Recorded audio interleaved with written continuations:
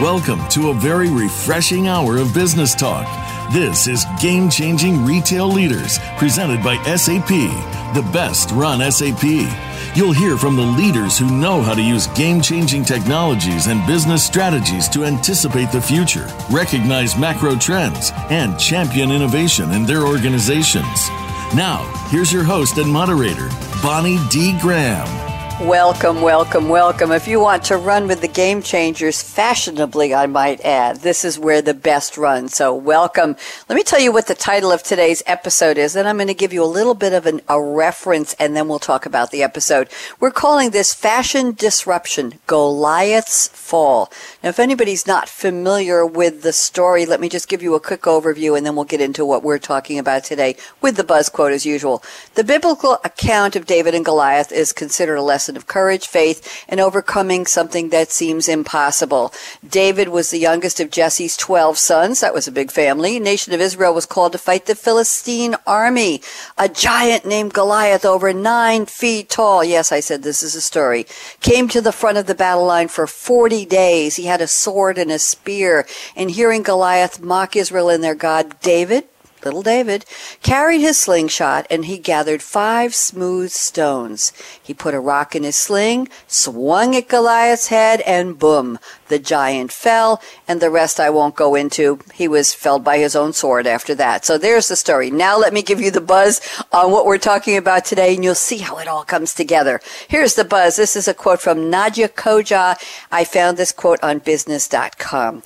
Fashion has stumbled along for years without a particularly influential infusion of new ideas. Oh my. But all of that is changing, and it is happening quickly. So now you know we're talking about fashion. The barriers to entry for new fashion houses continue to drop. That means it's a lot easier to get into the industry. Digitally native fashion companies are arriving without any legacy, process, tech issues. They're just building and going. Guess what? That means they can scale fast. And guess what that means? They can beat the big companies who are sitting there with a lot of stuff from years past and figuring, what are we going to do? We already invested in it. We're going to throw it away? I don't know. So there's one thing that's equal level playing field for all companies in fashion. Regardless of their size, their age, their maturity, their footprint, where they are, they have to get it right the first time, or they're going to risk what we're calling game-ending losses and near-instant irrelevance. And who wants to be irrelevant in fashion? Everyone's getting disrupted. The disruptors and those who ride the wave will be the long-term winners. So now you know what we're talking about today. Welcome, I'm Bonnie D. Graham. So happy to be here. For those of you tuning in who also listened at 11 a.m. to our flagship series, Coffee Break with Game Changers, you know we had a fashion topic as well, and 2 of those panelists are on the show today. Let me tell you who's joining me, and then we will get started. First up, we have a brand new newcomer to Game Changers. His name is Noah Gelman, Gellman. He is the co-founder and CEO of a company called The Lead, and we'll find out later what he does. Joining him again, Oliver Stocks, liaison for the apparel, footwear, and fashion ASUG user group at SAP. And rounding out the panel is our good friend Rick Barber, North American Industry Principal for Fashion Retail. Rick, that's a very long title. It must be a big business card at SAP. And Rick likes to refer to himself familiarly as a recovering merchant. And we might talk about that again today. So welcome to Noah, to Oliver, and to Rick. Thanks for joining me. Noah sent us a quote from Bob Marley. That's how we're going to open the conversation. Those of you wondering a little about Bob Marley, his full name was Robert Nesta Marley. He died very young. He lived from 1945 to 81, a Jamaican singer-songwriter who became an international music and cultural icon, mostly blending reggae, ska, and rocksteady in his compositions. He started out with the group The Wailers and then ended up independent. He was on the British album charts for 56 consecutive weeks, and he hit the top of the charts. And one of his albums was released 3 years after his death, and it became the best-selling reggae album of all time. So here's the quote Noah has selected. In this great future, we cannot forget our past. Noah Gelman, welcome to Game Changers. How are you? Great, thank you. It's a pleasure to be here. Thank you for having me. We are delighted to have you and welcome you as a newcomer. I love the quote. I enjoy Bob Marley music. I want to know, are you a Marley fan? And tell me, how in the world did you pick this quote talking about disruption in fashion? I got to hear this. So I think everyone's a fan. So I think we could probably leave it at that at one point or another. Oddly enough, this is not the first time I've been asked for a quote, and not the first time that I've given this one, as I think it is somewhat universal and applies in many different areas. This being one of them, and I think in this bright future, you cannot forget your past. Just speaks to the fact that yes, the barriers to entry are lower. Yes, there are more and more newcomers on the scene, but the reality is that the fundamentals have not changed that much. And as we talk today a little bit more about the relationship between David and Goliath, I think we need to keep in the forefront of the conversation the fact that the bricks are the same, the fundamentals are the same, and we can't get caught up in the hype and what's shiny and new that's surrounding that. Very, very interesting. Now, not forgetting the past. I'm intrigued with that part of the quote, Noah. We cannot forget our past. Just quickly, any roots of fashion that today's disruptors need to remember? Is it you're not dressing for your window, you're dressing for how the customer feels, you're giving them a feeling of confidence or excitement, that you're creating a brand for them? What is part of the past that you think retailers should remember? When I chose this quote, I was thinking about it from the perspective of CEOs that are running digital native fashion companies who are really charting the course to the future and in many ways driving the legacy brands and retailers need to shift and chase a little bit. Mm-hmm. And the message that I was trying to send is that many of these CEOs don't come from an apparel, accessory, footwear, beauty, home background, right? They come from a business school background. They come from a technology background. And if we're not careful and we don't respect the fact that at the end of the day, these are fashion brands and fashion companies, we may stray a little too far from the mission, and that could somewhat jeopardize the longevity of these digital native businesses themselves. Wow. Thank you. That was a great level setting of who's actually running the companies. I appreciate that, Noah. Welcome again. Happy to have you on board. I know we're going to be able to get a lot more from your expertise during the show. I'm going to move around the table to the next seat, and Oliver Stocks is sitting there. Oliver has sent us a quote. Oliver, I don't think we've ever had a quote from this person. Ever in 8 years of radio. It's Dr. Sigmund Freud. Sigmund Freud, 1856 to 1939. Talk about leaving a lasting impression and learning from your past. He was an Austrian neurologist and the founder of psychoanalysis, a clinical method for treating psychopathology through dialogue between a patient and a psychoanalyst. And typically today, I believe we call this talk therapy. I've certainly been through enough in my life. He qualified as an MD, Doctor of Medicine, in 1881 at the University of Vienna. I won't go into a lot, but if anybody's interested, he postulated the existence of libido. We'll leave that one alone. And in the words of W.H. Auden's 1940 poetic tribute to Freud, Freud had created, quote, a whole climate of opinion under whom we conduct our different lives. Sounds a little awkward, but I think we know what he meant. So here's the quote. Oliver has picked it from, so much vast writing of Freud. Being entirely honest with oneself is a good exercise. Oliver Stocks, it's been, 3 hours since we've spoken. Welcome back. Yeah, thanks so much, Bonnie. Yeah, obviously a loaded quote. We know that being honest with yourself is extremely hard, and obviously Sigmund Freud explored all of that to the nth degree. And obviously when we talk about companies nowadays and talk about business objectives, business as usual can no longer work. So change has to happen, and change is hard. And we all know that in order to drive change, you have to be honest about yourself, where you are right now. Where am I now? Where do I need to go? And you know that it's not going to be easy to do that. So companies, as we experienced in the recent past, have not always been honest to themselves. And the different parties within the companies may have not been honest to one another. And when you think about traditional companies that are maybe vertically integrated companies, you understand them as companies that have grown over the years to really big corporations who have different lines of business and different matrix organizations that make sometimes communication extremely hard.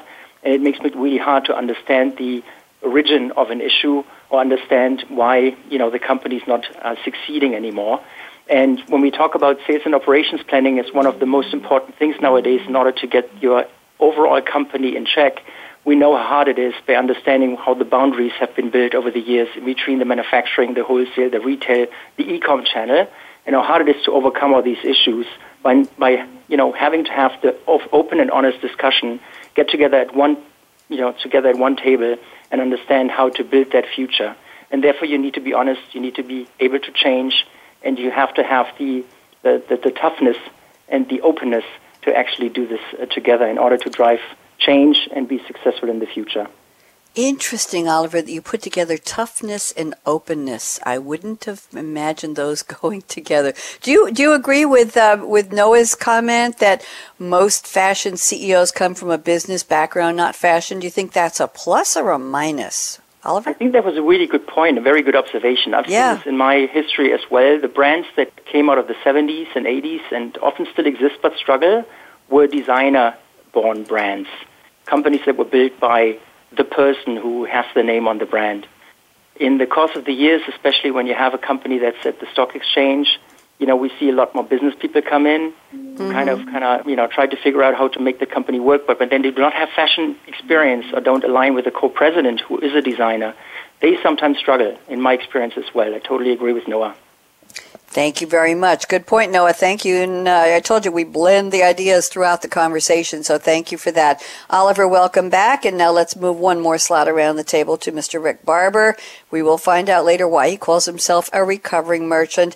And Rick has selected a quote from Thomas Edison. Thomas Edison, famous for so much, American inventor and businessman, 1847 to 1931, described as America's greatest inventor, credited with developing devices in fields like electric power generation, mass communication, sound recording, and motion pictures. And my goodness, he developed the phonograph. I actually used that word, Rick, on a show about a year ago. Somebody else had this quote, and there was a young millennial on the panel, and I said to her, "Do you know what a phonograph is?" And I kid you not, she said, "I've heard the word, but I don't know what it is." I have nothing to say. I told her what it was, but I didn't think anybody didn't know. He developed the phonograph, the motion picture camera. We all have motion picture cameras called videos on our phones now. We carry them with us every day. And the long-lasting practical electric light bulb. Basically, Thomas Alva Edison impacted the modern industrialized world. We'll just leave it at that. Look him up if you want to know more. Here's the quote. "I have not failed. I've just found 10,000 ways that won't work." Rick Barber, it's been, 3 hours? I was speaking with you and Oliver a few hours ago on Coffee Break with Game Changers. What did you do with your 3 hours, Rick? Anything interesting you want to tell us? Bonnie, I did get a run-in, which I committed to doing when Oliver shamed me into that with his Peloton comment, and then I spent the rest of the time working and getting ready for this broadcast. So great to speak to you again. Thank you. You're very kind. Now tell me about this quote. Thomas Edison, "I have not failed. I've just found 10,000 ways that won't work." What does this have to do with retail, the disruptors, the disrupted, the legacies, the non-legacies, the "I'm going to be a fashion brand 10 minutes from now, watch out world"? Everybody, what is Freud saying to them? A couple things this meant to me, right? I think that when you talk to these disruptor brands, and you know that they're the David going up against the Goliath of the legacy brands, they are serial entrepreneurs, and they are not afraid of failure. They take the challenge on. They try to figure out what didn't work, but they're very focused on getting to their goals. So I felt like when he said, "I failed 10,000," I didn't fail. I found 10,000 ways that wouldn't work. He found one way that would work for each of those, what you would call transformational inventions. And that's what I feel when I talk to these disruptor brands. They may not have succeeded at their first way to get to solve that problem, but that they kept going at it. And the thing that I find is also very interesting, it ties back to what Noah said, all of these entrepreneurs that you talk to from a fashion perspective are trying to solve a problem. They're not trying to dictate a fashion. They're not trying to parlay their experience in other fashion history that they may have had where you find a designer doing that. They have identified a problem in the marketplace, and they are trying to solve that. You think of Rent the Runway. You think of Bombas. You think of some of these brands that are out there working on a solution for a customer problem. One, not boiling the ocean with 1,000 problems, but one problem, and you see the meteoric rise they have because they immediately have a captive audience they've solved the problem for.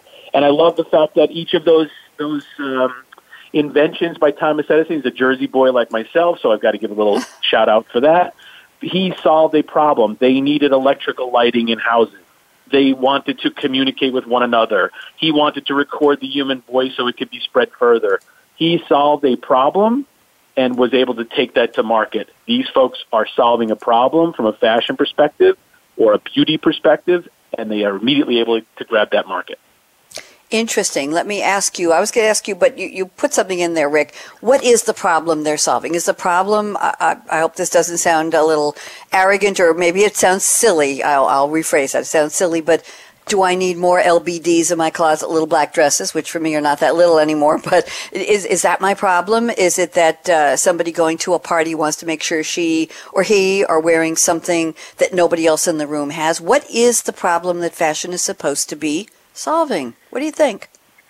There's a million different examples, right? But you started with the little black dress, and I mentioned Rent the Runway, so let's stick with that theme. I need to have clothing for my job, which requires a great deal of formal function, but I don't make that kind of money. I need to be able to wear that dress, but I can't keep that dress. Well, in years past, people would have thought that's heresy, right? I must own the dress, and I've got to buy it, and I'll eat, salads until I can get into it, and I'll sprint on other things to afford it. They were able to give you that same beauty level and that same level of expertise in the fashion without you having to put that in there. Think about if you're a professional woman and you need maternity clothes. You don't need them forever. You just need them for those months where you're going to be going to work, but you still need to dress up. They've now done maternity career wear. So they're solving problems for customers and at the same time inventing a whole new mindset. Thank you. You were right on the ball there. I appreciate that. Let me go around the table and ask the same question to Noah and then Oliver, and then we'll find out a little bit more about the three of you. Noah Gelman, in your opinion, your vantage point at the lead, we'll give you a few minutes to talk about your company. What problems, in your opinion, is fashion charged or tasked with solving today? What do you think? It's a good question. That's very broad. I think I would look at it slightly differently, and maybe I can even rephrase the question a little bit. Sure. But and to maybe share a little bit more when it comes to problem solving, in terms of what Rick mentioned. And I really like the fact that he was speaking about Thomas Edison, because in my opinion, Thomas Edison was like the original Silicon Valley entrepreneur. And when we talk about the fact that he did not fail, but he found, 10, 20,000 ways to do things differently, what he was also doing during that time period was he was faking it till he made it, right? Till he made it. So he was really an individual who embodied this notion of Silicon Valley. These are entrepreneurs. These are people who are casting a big shadow. These are people who are trying to make their companies look larger than they really are. And this is a practice that's been true of technology companies for years and years. And when we talk to these digital native brands specifically, when you ask them, when you just closed a $700,000 seed round, you just closed a $6 million Series A, what are you doing with this money? For the most part, we're putting it into marketing, right? We're building our brand. We're building our presence. So I think the first thing, I know we're talking about problems, but I would actually turn this around and say, let's understand a little bit more about what these companies are and who it is that we're dealing with. And I think the other thing, just relating back to some of the other statements that were made, is that there are two types of companies we're talking about here, right? There are designer-driven businesses, and there are what I will call companies. And those designer-driven businesses, again, there are fabulous designers, whether they're part of the CFDA or similar organizations that are creative first and creative led. And the barrier entry for them to post their collection through a simple e-commerce platform, that's very straightforward. Of course, there's sourcing and there's design and there's a lot of other elements that go into it. But bringing your product to market is pretty straightforward. For companies that are raising tens of millions of dollars, companies that have large staffs and large payrolls and serious burn rates, they're in a totally different league and a totally different category. And they need to operate their businesses, more at like an SAP level, for example, right, where they need to take this very seriously. So I think it's important on the call for us to differentiate between who's a designer-driven business and who's a venture-backed digital native vertical brand, because those are different conversations. And it's those digital native vertical brands that are very astute in the Silicon Valley entrepreneurial principle of fake it till you make it. Thank you very much, Noah. Very interesting. Oliver, let's get your take on this, and then we'll go around with the upfront and personal questions. Where are you calling from? What's your favorite drink? And what do you do in your role? So, Oliver, what are your thoughts on what kinds? I'm going to go back to my question because I know, Rick, I'm curious to follow the thread that Rick started, and I appreciate all of the extra background that Noah gave us. Oliver, what kinds of problems do you think they're solving? What do we as consumers want them to solve for us? Yeah, this is a really good question, especially since so much was said already that I all agree with, and it was very eloquently explained. I think one really big aspect I see nowadays is the desire for individuals to be part of a community, part of a team, part of a campaign, part of a theme. And what I see what fashion is more and more doing is personalizing, fashion in order to make people feel special, but maybe also belonging to a larger group of people. So when I compare what we're just talking about with what I experienced with my daughter who's 12, she surfs a lot on YouTube and follows a lot of people in the beauty arena, and those people in the beauty arena recommend a certain fashion, and then it's a must-have. It's an immediate must-have in terms of what is being presented. So that doesn't solve an immediate problem that we perceive as a human nature problem, but it's a new culture we're living in where people want to belong, where people want to be part of a new wave or be cool and new. And, our businesses need to be able to be nimble and quick and fulfill these new requests from a larger audience that wants to have things now as opposed to waiting 18 months. That's what I was looking for, that make for me one-on-one. And I think we spoke on the other show earlier, Oliver. Were you the one with the Peloton and you wore the P on your workout clothes, and that makes you part of a sense of belonging, a tribal mentality? Yes, and that's really, really important. Plus, we also talked a little bit about seeing fashion, and I'm putting big quote marks around that, seeing fashion on TV or on the web at the Grammys or at the CMAs or at the Oscars and saying, oh, I want that, or maybe I don't. I want that. When can I have it? Where can I get it? Do I have to buy it? Do I have to rent it? Do I have to subscribe to it? Which was part of Rick's comment. So thank you all. That was a good round. We're not even in the round table yet. Noah Gelman, let's get to know you a little bit better. Please, Noah, a couple questions. Number one, where in the world are you today? Number two, what's your favorite beverage that powers you? And number three, tell us a little bit about what is the lead and how did you come to create this company? Sure, I'd be happy to. So I'm in New York City, which is where the lead is headquartered. I'm a black coffee person and occasionally an iced tea person, but that's how I make it through my day.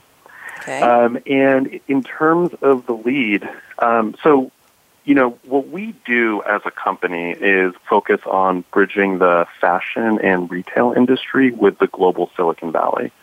So as in really a media company and an organization, we do research, we have a quarterly publication, and we do a series of executive events, our flagship event being the Lead Innovation Summit, which is a 2-day event for 1,000 people. And our community is really built around kind of iconic brands and retailers, small, medium, and, the largest of the large.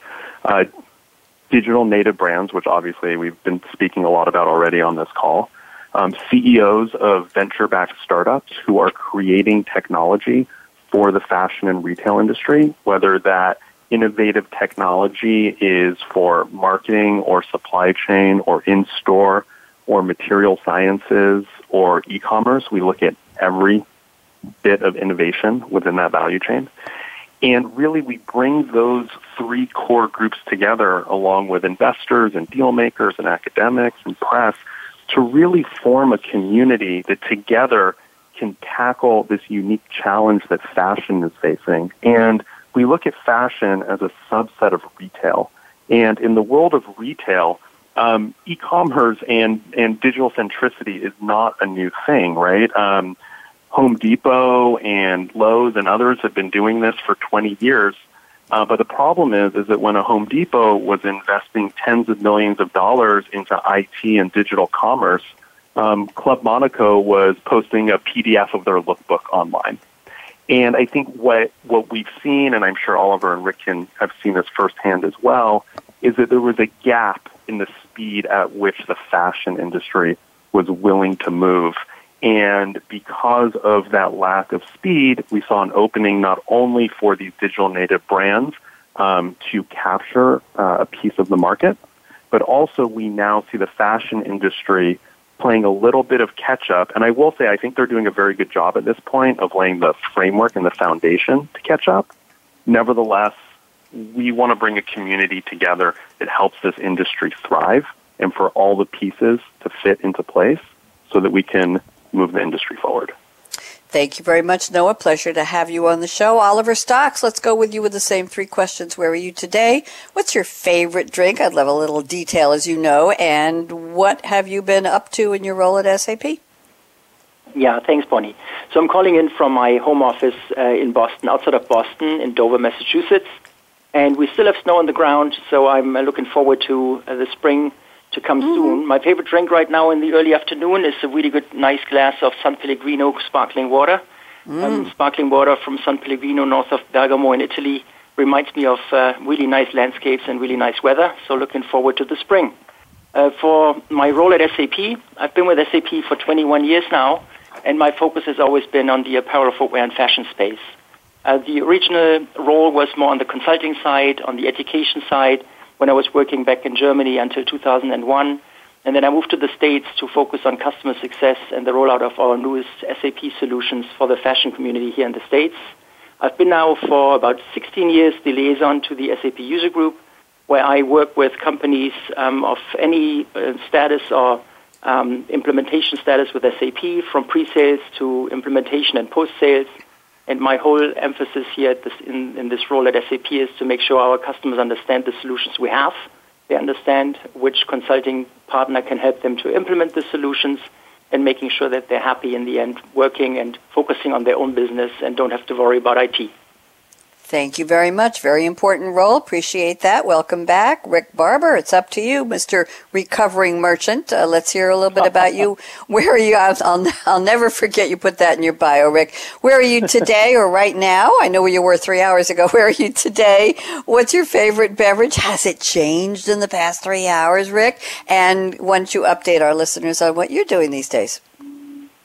Bonnie, it's nice to be back on the air with you. I am typically out of New York, but today I'm in sunny Las Vegas, looking out over the desert landscape. But there is some snow on the mountaintop, so Oliver, you feel like you're at home here. I am here for the Zappos Adaptive Fashion Show, which SAP is one of the sponsors, so very excited and proud to be a part of that. I am drinking another cup of coffee. As I start my day, I will continue to keep drinking coffee all day long, which probably explains why I have a sleeping disorder as well. But it is my beverage of choice, and I am the industry principal for fashion and retail. I describe myself as a recovering merchant because I grew up in the industry for the almost 30 years now, always as a technology user, so as a buyer, merchant, planner, senior leader, always using the technology to drive the sales. It's interesting for me to be on this side of the table. My role here at SAP is to work with our customers and the industry to understand what problems they're facing today and how technology can help them, and to work with our teams back in Germany and around the world who are developing those solutions that have real-world applications. And sometimes a bit of a software whisper explaining to the retailers just what these very technical, smart people are saying, and vice versa to put it in sort of retail-y. So very excited to be back with you and with the group here on the panel. Thank you, Rick. And before I let you go, before we take a very, very quick break, you have mentioned today twice on 2 shows with me, Zappos Adaptive Wear. And I'm on the site now, which is, let's see what I've got here, zappos.com/E/adaptive. And I know Stephen Sparrow, the sponsor of this series, my colleague at SAP, is with you in Las Vegas, I believe. And Adaptive, I see here inclusion, function, fashion, and community, covering a lot of what the 4 of us have been talking about already, but the word inclusion is there. Can you just give us a quick overview of what this means? And I see Tommy Hilfiger also has an adaptive line. What's included in this? Certainly is disruptive, or is this helping people not be disrupted by fashion that doesn't work for them and their capability? Should we say it that way? Rick, tell me a little bit about the adaptive line, please. Yeah, it's a very great honor to be a part of this opportunity. The Adaptive Fashion Show is exactly what it says. These are people who are just as interested in fashion and looking good and feeling good, but they struggle with the challenges of, their limitations. So maybe they can't button a shirt, so the shirt has snaps on it. Maybe they can't tie their shoes, so they've got Velcro in it. Maybe they need to be sitting in a chair, so they need to have comfortable clothes that can expand to be in that chair. So this show and the Runway show, which is sponsoring it, called Runway of Dreams, that Zappos has, is literally just that. It'll be some of the best fashion designers, Tommy Hilfiger, Calvin Klein. There are numerous brands out there working with these people to help them include them in these great fashion trends. So you'll see some of the same great looks you would see on any runway. You're just going to see them adapted so that everybody can be a part of it. So it's a very exciting opportunity to be a part of that. Very, very. Thank you so much. I just thought our listeners would like to know, since we keep talking about it. For those of you out there who are wondering who I am, you know already, Bonnie D. Graham, SAP Game Changers Radio. I am not allowed to have caffeine on radio show days, and this is a double header with 2 shows a few hours apart. So all I'm drinking is cool, clear water. I'm here in Durham, North Carolina, looking out at an absolutely beautiful, clear blue sky.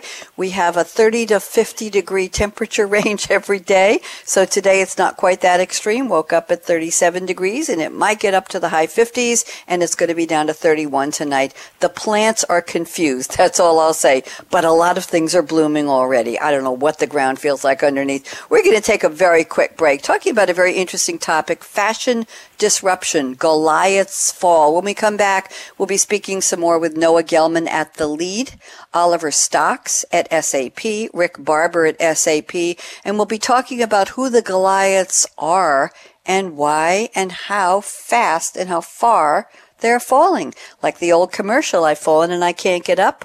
Can they? So don't even think of touching that mouse, that app, that dial. I promise we'll be right back. 90 seconds. Aaron, out.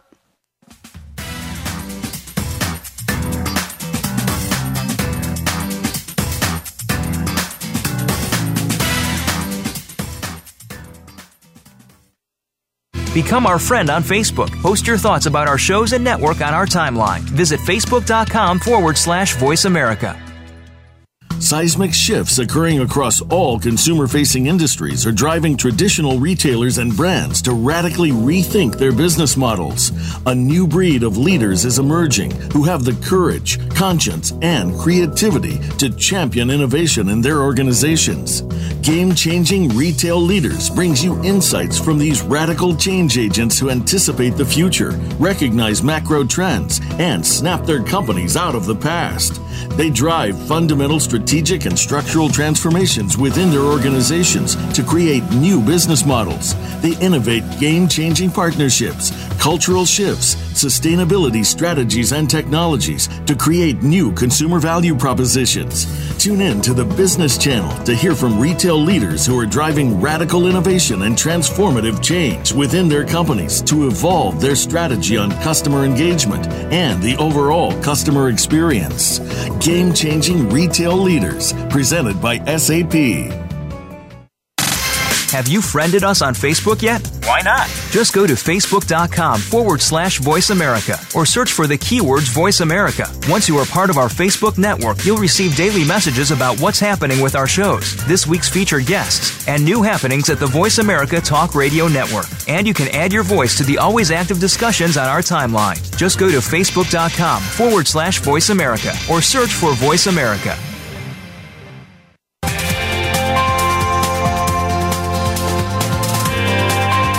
listening to Game Changing Retail Leaders, presented by SAP.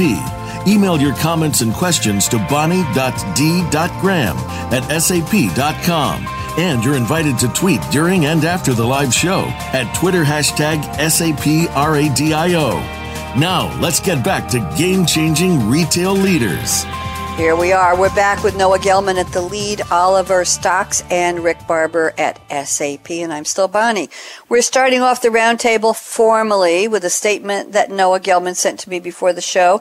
Very interesting. We are talking about the Goliaths of fashion falling, and my question to the panel in general was, they're falling. Can they get up? Should they get up? Do they want to get up? Are they able to get up? So we'll see if we can approach that through the roundtable statements my panelists sent me before the show. Here's what Noah said. While the barrier to entry for brands is lower than it once was, everybody has the same tools and the same abilities. What is different is the economics of marketing and the ability to target. Noah, please unpack this for us, as they say on the news shows. Take about 2.5 minutes, and then we'll see what Oliver and Rick have to say. Go ahead, Noah. Yeah, sure. Well, Bonnie, I think you chose a great statement. And happy to unpack. So, really high-level stuff, right? The buying journey, once upon a time, very linear. There's marketing, a billboard or television. There's a call to action. People are motivated by a discount or a sale or whatever it is. They go into a store. They're met by an associate. They're guided towards their product. Maybe they pick up something else. They walk over to the point of sale. They swipe their credit card. It goes in a bag. They go home. Really simple, really easy to say, I discount this much. I drive this traffic. I discount this much. Whatever it is, I drive this traffic. Now the buying journey happens, a dozen different ways, and the point of purchase is in a dozen different places. So this means that the power of media has shifted tremendously, right? So the first thing is understanding that all of these new ways of interacting and finding points of sale with your customer are new and available to everyone, whether that's in an Instagram ad, or that's e-commerce, or that's even Amazon, suggesting that you buy an alternative product at your point of transaction, available to everyone. The other thing that's really happened is that Facebook and Google in particular have created a level playing field for reaching people and essentially eyeballs anywhere that they are. Everyone has the ability to spend money on Facebook. Everyone has the ability to spend money on Google, and so on and so forth. That being said, what's changed over the last year and a half is that the cost of customer acquisition, the cost of media, the cost of advertising on Facebook and on Google in turn as well has risen quite a bit to the point where the cost of customer acquisition has become higher. So again, everyone has access to the same tools, but companies with larger marketing budgets and media budgets today have a little bit of an advantage. I'll let you decide whether that's good for the digital native or for the kind of incumbent iconic brands. And then I'll just tie that back to what I said earlier, which is that when we see these digital natives raise their first round of significant financing, they put that money directly into marketing. So, I'll kind of pitch this to Rick and to Oliver and see kind of what their thoughts are as well on how this money is spent, how effective it is, and how even the playing field is. Thank you, Noah. Good setup. Oliver Stocks, you're sitting next to Oliver. You're sitting next to Oliver. You are, Oliver, sitting next to Noah around the table. Oliver, what are your thoughts on barriers to entry and the tools and abilities and marketing? Yeah, I think Noah has a really good point there. When we look at the portfolio that we support, for example, from SAP, we see a very strong shift to the cloud. So we see a very strong move to available standard software that can be consumed in a different way than it once was. So when you talk about the comparison at this point, getting access to a software-as-a-service type solution in order to start your business and having financials, controlling, reporting, order to cash, procure to pay in check by leveraging best practices that are being delivered with the SAP solution, you can really focus on the heart and soul of your business. And that should be the design, the marketing aspect, the brand aspect. And, why do you think you have a competitive edge? And that competitive edge should no longer be the software. At this point, at least for newcomers, for people who are going into business now, there are a lot of new solutions available out of the box that allow them to start their business and focus on their brand development. Thank you. Rick Barber, talk to me. Yeah, I have to tag on to what Oliver just said, right? These are, again, entrepreneurs who are passionate about whatever this, you could say it's a problem they're solving or a commodity that they've designed. And, their attention and their staff is built around delivering that product. Once they get to a point where scale, which is, again, very, very easy these days as opposed to what it was in the old brick and mortar days, they've got to have a foundation, and they have to sort of double back to that foundation before they can take that sort of leap to the next level. As Noah said, that they'll go through several rounds of financing, whether it's angel funding in the beginning or the different series as they get larger and larger. But after that first or second round, one of the very wise things they tend to do is go back and put those infrastructures in place that can allow them to continue their focus on the deliverables to their customers and their brand. And that's, one of the things that we see enabling them to get to that next big level. Thank you, Rick. Noah, anything you want to add to this part of the conversation before I move on with some statements from Oliver? I as a technologist, kind of a person with a technology background and considering myself a technologist, all of the statements are very relevant. When I look back at technology or even startups being funded in the late 90s and in the early 2000s, it would take tens of millions of dollars to get a company to the point that today takes $1 million or $2 million. And the reason for that are everything that was mentioned: cloud computing, automated tools, improved processes. And you got to ask yourself, if the playing field from a technology perspective is leveled, of course there are different qualities of partners and vendors, but for the most part leveled, what is it that's enabling some companies to push forward while other ones are getting hung up and left behind? Very well put. Thank you very much. Oliver, I'm looking at your notes. Let's talk about the role of social media and startups entering in, and the Davids with the slingshot and the smooth stones and the great aim. So you say social media allows startups in fashion to establish new brands rapidly. Influencers drive the desire for anything new. So let's talk about this, Oliver, in terms of the Goliaths falling and the Davids rising up. What is your thought? Yeah, what we see right now in the marketplace is really amazing. So from my perspective, gladfully seeing it in my own daughter. So there's completely new ways on perceiving and understanding what's going on in the world. And, who do I trust in? Who do I listen to? And in the modern world, you would say, who do I follow? Obviously, based on our jobs at SAP and overall in business, we're all linked in and we're all working on social media in a way to share what we do and share what we're passionate about. But what we see the end consumers do is really look at YouTube videos, look at other Instagram and other tools, and going into a completely different world where they learn what other kids do, what other young adults do, and then they're followed by the millions. Especially in the beauty arena, I see a lot of brands pop up where you think the market is completely full. Where's there space for a new brand? But there is. And those entry barriers that Noah talked about are no longer there. So companies can pick a cloud solution and get online very quickly and start building a brand out and a business out that would support this new vibe. And you need to make sure that you maintain this whole marketing campaign. You be consistent with your messaging, be consistent with your influences, and ensure that you ultimately build out a brand that leads to more than just beauty, from beauty to fashion, from fashion to maybe articles, news. Overall, more attention to a new brand. So it's a very new world we're living in. Social media play a very significant role, especially for the newest generation, the Gen Z. And I think the influencers will really play a really large role going forward. And that will really, honestly, have a big impact on the old brands. They're perceived as being dusty. They're not really engaged enough. They're too difficult to work with at times. And the new upcoming brands, use all kinds of technology so quickly and in a nimble fashion so that they really threaten the established brands nowadays.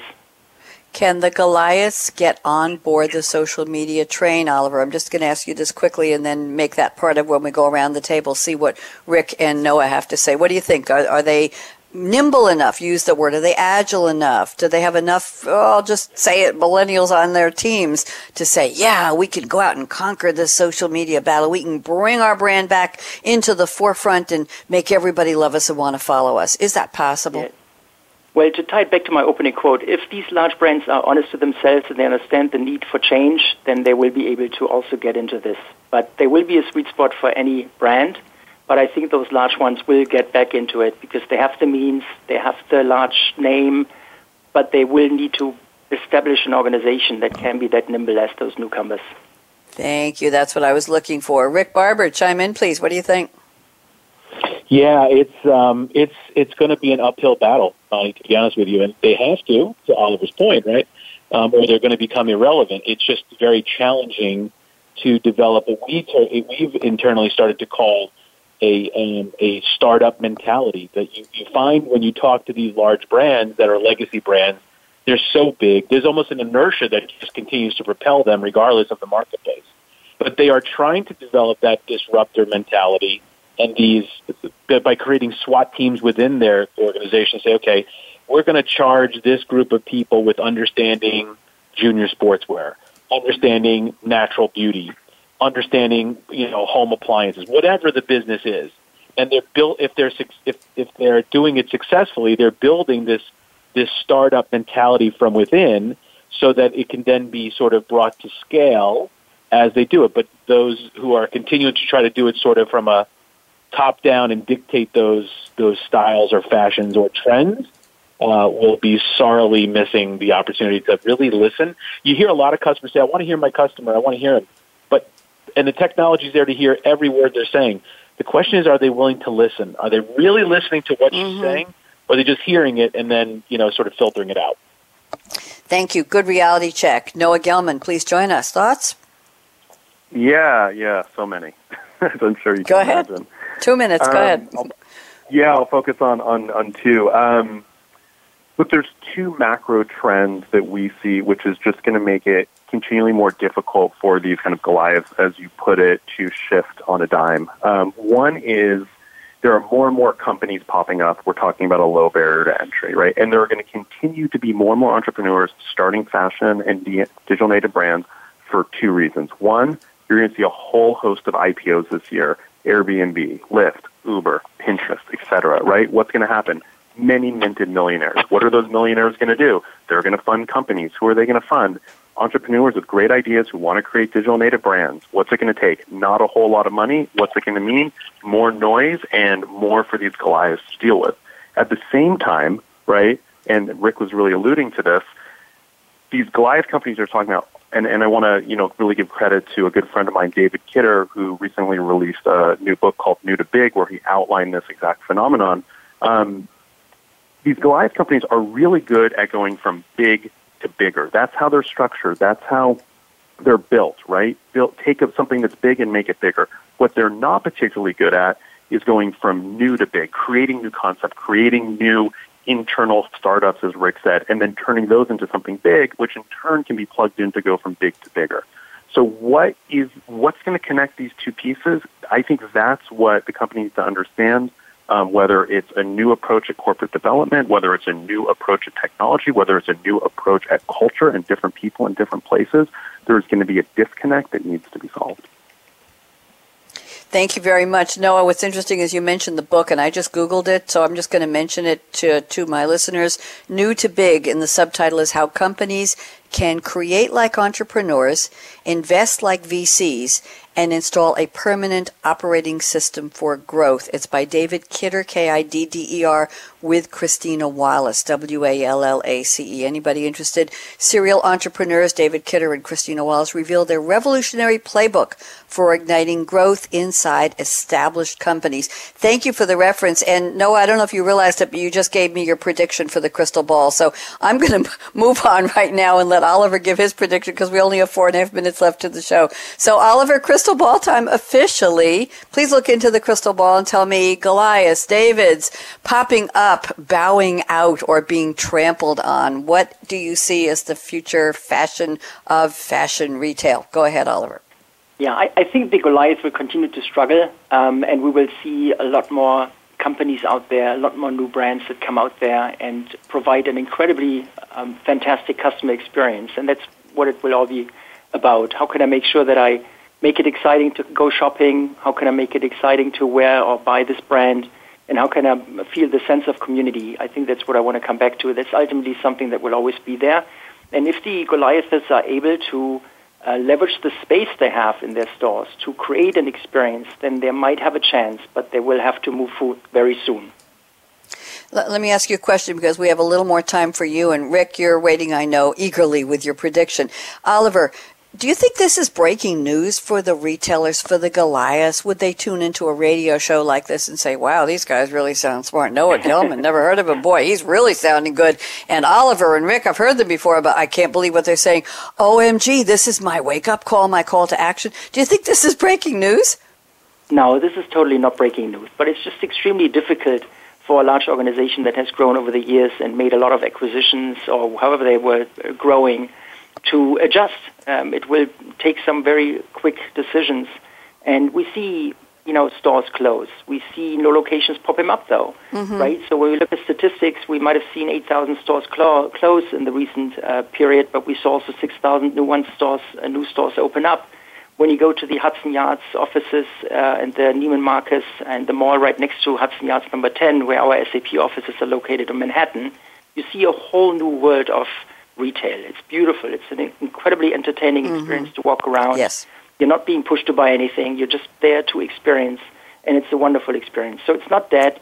I think there's ways to do this. It's not new either. It will just take a little time until this behemoth is able to adjust. Thank you. You took my word. I'm always calling enterprises behemoths. Thank you. Rick Barber, I saved 2 minutes for you for prediction. Gobble them up. Go ahead, Rick. Okay, here goes. I think that you will find, I'll be very specific, you will find one behemoth or a Goliath that will come to the brink of extinction this year. This will be a very transformative year. You just asked Oliver, do you think this is new news? No, but I think they are finally getting to the point where others are falling off the cliff around them. There will be one big Goliath that will come to the brink of extinction this year, which will force the change that the subtle cultural changes has not been able to have. And I believe that one Goliath will have some very strange bedfellows as partners as the sort of online and brick-and-mortar experience continues to only become the experience. You will see a bunch of strange bedfellows happening in the marketplace, but I think that one will shock everyone. Do you want to give us the initials of the first letter of the name of the company or something, Rick? I'm pretty sure that my contract with SAP precludes me from doing that. Fair enough. Everybody in the industry knows who we're talking about. So there's a lot of things going on out there behind the scenes this year. Only better delivery for the customer, better shopping experiences ahead, but very different than the way it looks today in March. Okay, thank you very much. Let me ask each of you, we have 1 minute left before I have to close. Let me ask you each a kind of a personal fashion question. Is there a tribe or a brand, something you're wearing in your life now in 2019 that you first saw on social media or on one of the award shows? Noah Gelman, quickly. Yes. Can you tell me what it is?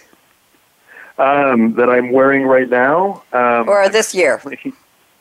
Oh, this year. I mean, there's so many brands that I love to shop that are online. I honestly, as someone who tries not to take sides in any of this, I would prefer not to take. But if you take a look at our Foremost 50 list, which is our list of the top 50 digital native brands in the space, if they create a line for men, they're probably in my closet.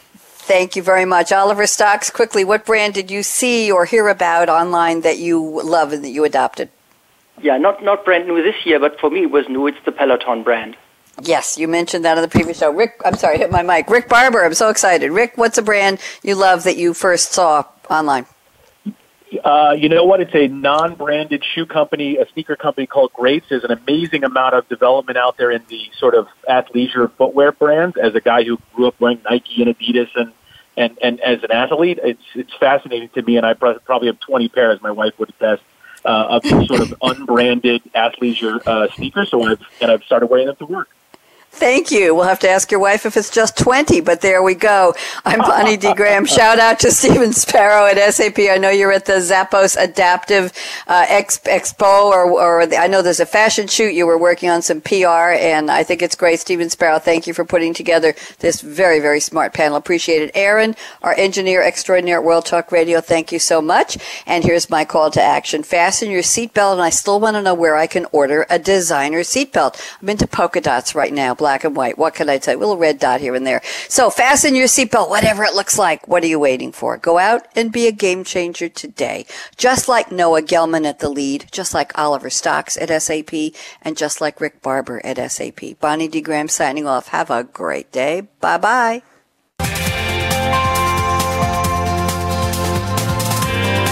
Thanks again for tuning in to Game Changing Retail Leaders, presented by SAP. The best run SAP. To keep the conversation going, tweet your questions and comments to Twitter hashtag SAPRADIO. Please join host Bonnie D. Graham again Wednesdays at 11 a.m. Pacific, 2 p.m. Eastern Time on the Business Channel. We wish you a positively game-changing week.